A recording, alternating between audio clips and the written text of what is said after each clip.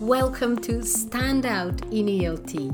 I'm Ola Kowalska and I'm the host of this extraordinary podcast. I wanted to bring you a platform where you hear from myself and other amazing and inspiring people who have created their success and stand out in ELT. People say that English language teaching is a saturated market, so it's absolutely crucial that you know how to stand out. And I'm going to teach you how to do it. And I'm going to inspire you to take action. So, welcome to this space, and I can't wait for you to stand out and build your legacy in ELT. Hello, welcome. Hi, how are you? It's June already. Can you imagine? It's 6 months into 2022. Have you a kind of thought about making a reflection or a little audit of what you've been able to achieve this year so far? If you haven't, then I really recommend doing it. I think it's important because we do talk about setting goals, and there is an episode about setting goals, which I highly recommend. But we often forget about checking in with ourselves. So please do that. You can do it now or at the end of the month when it's actually literally the middle of the year. And let me know what's come up for you. Let me know if you're on track to achieving your goals, or maybe there is something that you need to adjust. Because it's absolutely fine to adjust. A lot of people and their inner perfectionist tells them that they should be just doing and be consistent in whatever they do.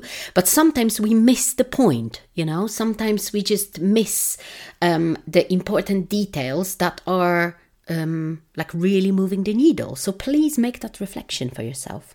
And today I wanted to talk to you about something special, something that I'm pretty sure most of you will have to deal with at some point in your career as a business owner, as a freelance teacher. It's whether you should be saying yes to anyone who wants to pay you money for your services. Because it's more complicated than we might think. So let's dive in and let me kind of break it down into a few concepts, okay? So first, ask yourself what kind of teacher, what kind of products or services you offer. Because if they are products, then, I wouldn't worry that much. You don't really have to deal with a student who is non-ideal and not really great to work with, because they just buy something from you and you probably won't have much to do with them, okay? So that's never going to be a problem. However, if you're a teacher who offers live classes, one-to-ones, groups, or even, digital courses, then I would really think if you want to accept everybody, whoever is there who wants to pay you money. And I know it might be hard to say no, but I'm going to give you a few arguments today why it's important to say no, at least a few times in your career.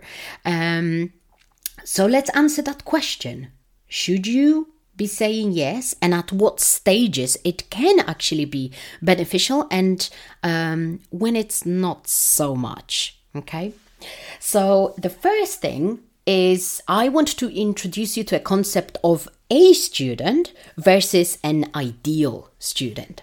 So this obviously is very much related to your niche, to your area of expertise, to the things that you teach as your specialism. So if you haven't still figured that out, it's absolutely fine. It's absolutely fine if you're still looking for clues around you, if you're still looking for clues within the people that you work with. That's okay. And that's, I think, is the situation when accepting people who are maybe not exactly who you were looking for. I think it's okay. So let me give you a few examples. I've worked with a few people, with a few teachers one-to-one, and they wanted to sell like live courses, teaching people presentation skills, right? Or some sort of area of business English. And then they had someone who wanted some classes for job interviews, right? So theoretically, it wasn't exactly what they wanted to offer, but still, it's very much related to the business English field, even though I don't really like business English, but it still sells, so let's just leave it for another episode. And especially when you're just starting out, I think it can give you more confidence, and it can give you that chance to check what you're actually good at and to check what you actually enjoy teaching, because maybe interview prep is going to be something that you will enjoy and you will be able to create some offers on. So think about that, okay? Is it just slightly different to what you want to eventually offer, or is it completely different? Because let's say you want to teach executives in companies, and then a friend asks you to teach their child.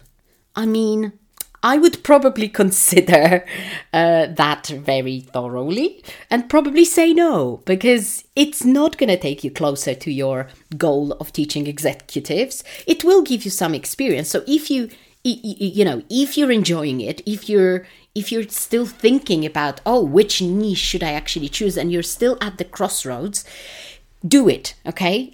Action is always better than not doing anything, because if that's the only thing coming your way at the moment, and you're not like completely against teaching kids, let's say, then again, do it. However, always have that end goal in mind. If you want to create offers for adults, for professionals, then is teaching kids one-to-one going to take you any closer to that? Probably not. So a student is someone who would be interested in working with you because maybe they like you, maybe they saw your content online, maybe they were recommended, okay, to you by someone else, okay, which is lovely and flattering. And I think that's the hardest situation in which you're potentially saying no, but still consider if it's taking you any closer to your end goal. A student is going to be basically something or someone who brings in some money into your business. So at the beginning, it might be the case that you might need some cash, basically, to keep going, to keep the momentum, right? So I understand that that's how people get stuck. They think, okay, but it's a paying customer, so I should accept them. And again, I'm not against it, but I want you to always keep at the back of your head, is that something that you want to do eventually? Is that something that you want to specialize in? If you don't know, go for it, because this is how you'll discover it. But if it's completely different, then it might be a little bit counterproductive, because accepting a couple of people who are not within your niche, or not those ideal people that you eventually want to address, just to keep the momentum going, just to make a little bit of cash, there is nothing wrong with that. But accepting them out of a place of desperation, out of a place of feeling like, I'm short of money, I should probably accept whatever is being offered, then that's how people get stuck, okay? And they can never, maybe not never, they can find it hard to get out of that circle or that hamster wheel of just working to make money rather than working on something that is supposed to be the bigger picture, the bigger goal, the bigger offering that you're dreaming of. Okay, so always consider that.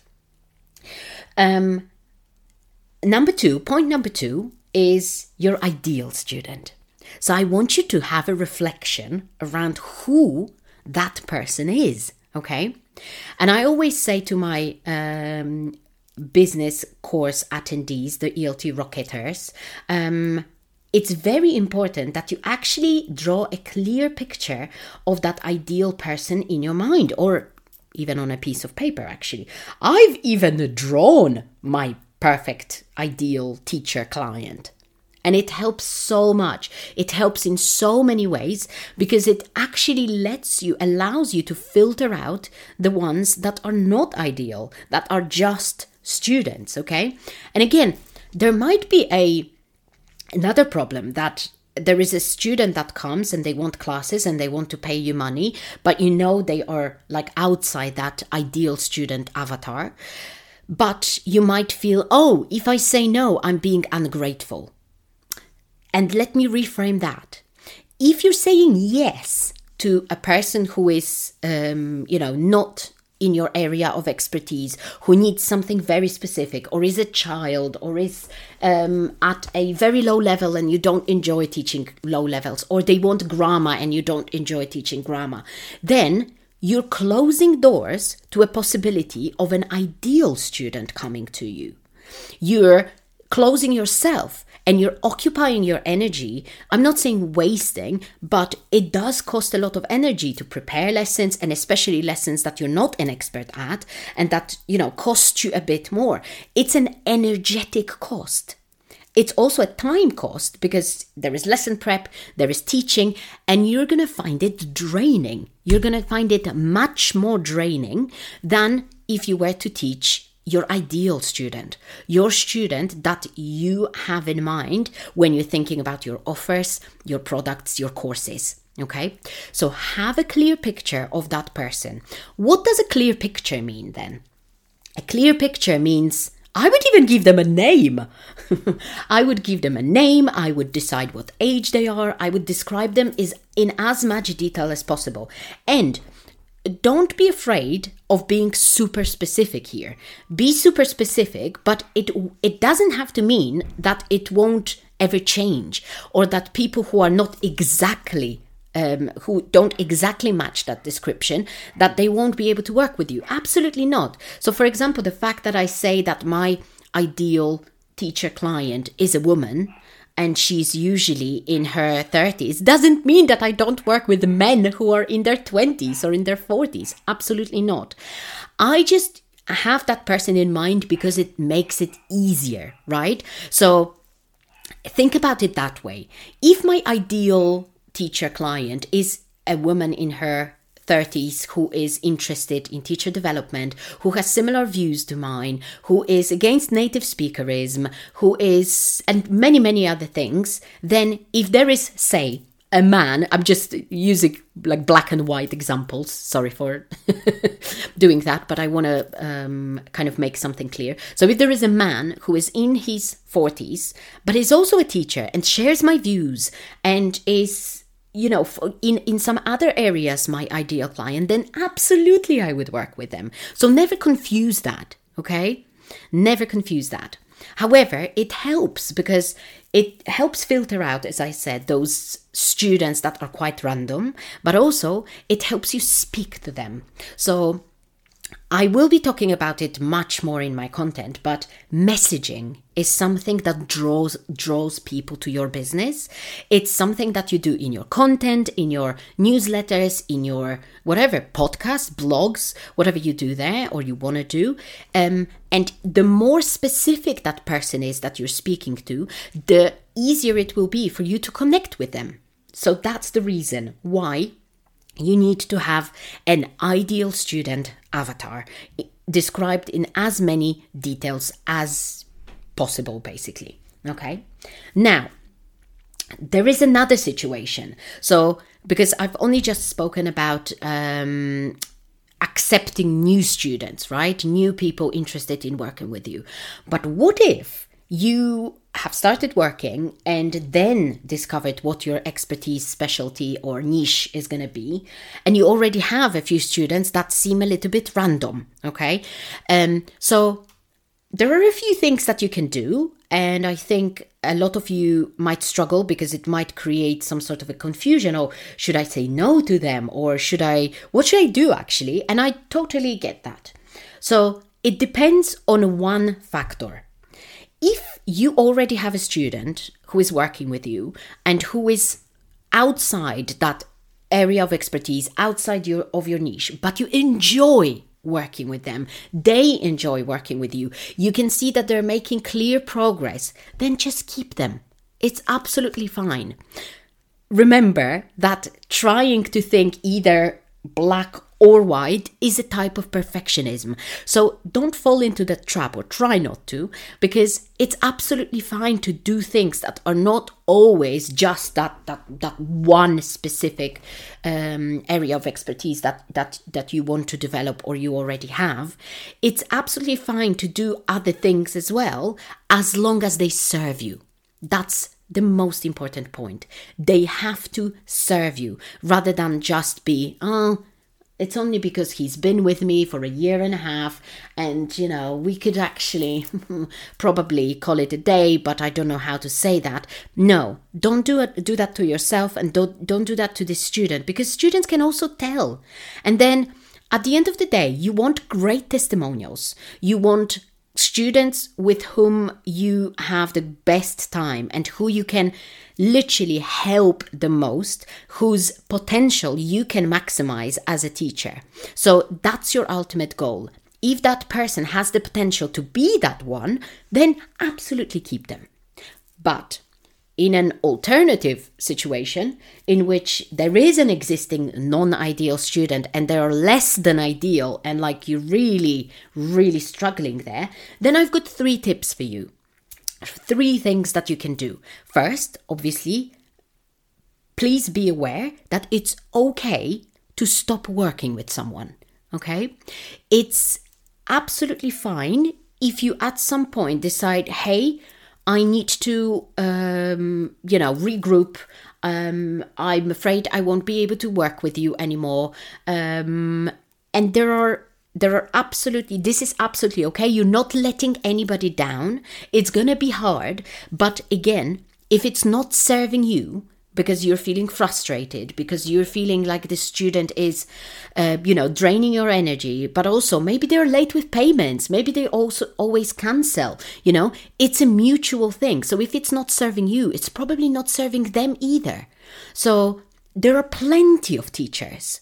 So one thing that you could do is you can tell them that you're going to change focus in your business and you can refer them to someone else. How simple is that?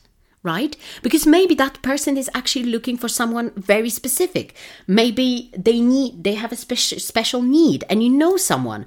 And in my membership of ELTpreneurs, there are so many different people now and teachers with different niches that literally, if anybody ever has that problem, I'm pretty sure that they will find someone that they can refer the student to. Obviously, if the student is generally a pain in the ass rather than just a non-ideal student because they have different needs, then I would probably not refer them to friends.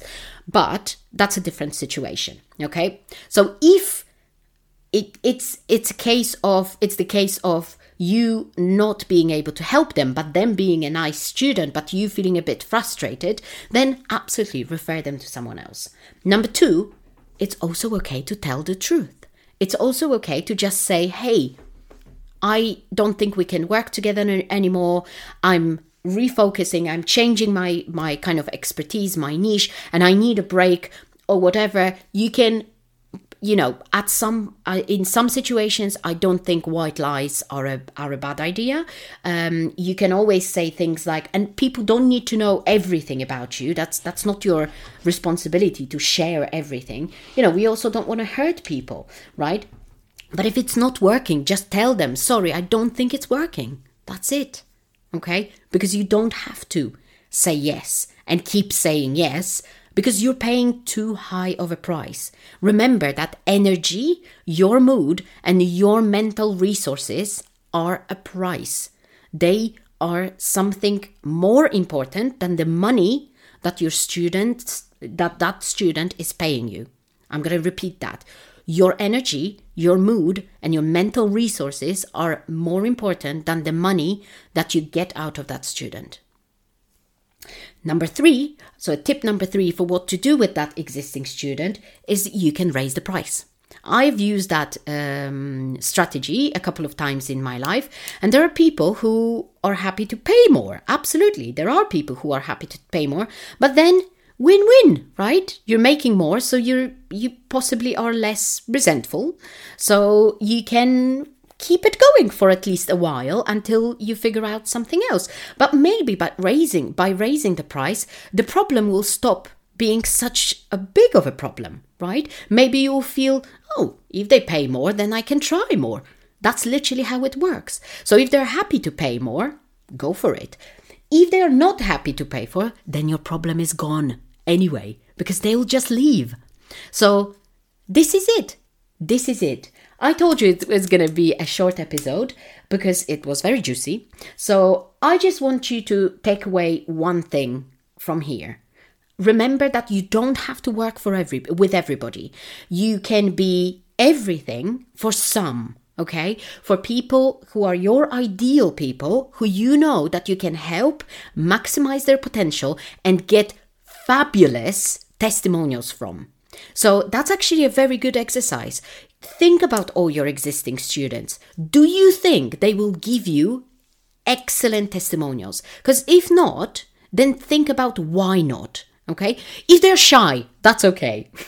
But if it's because they are not an ideal student, there is something wrong in the relationship between you and them. There is, you know that you're kind of doing something that you're not exactly comfortable with, then it's worth thinking about. It's worth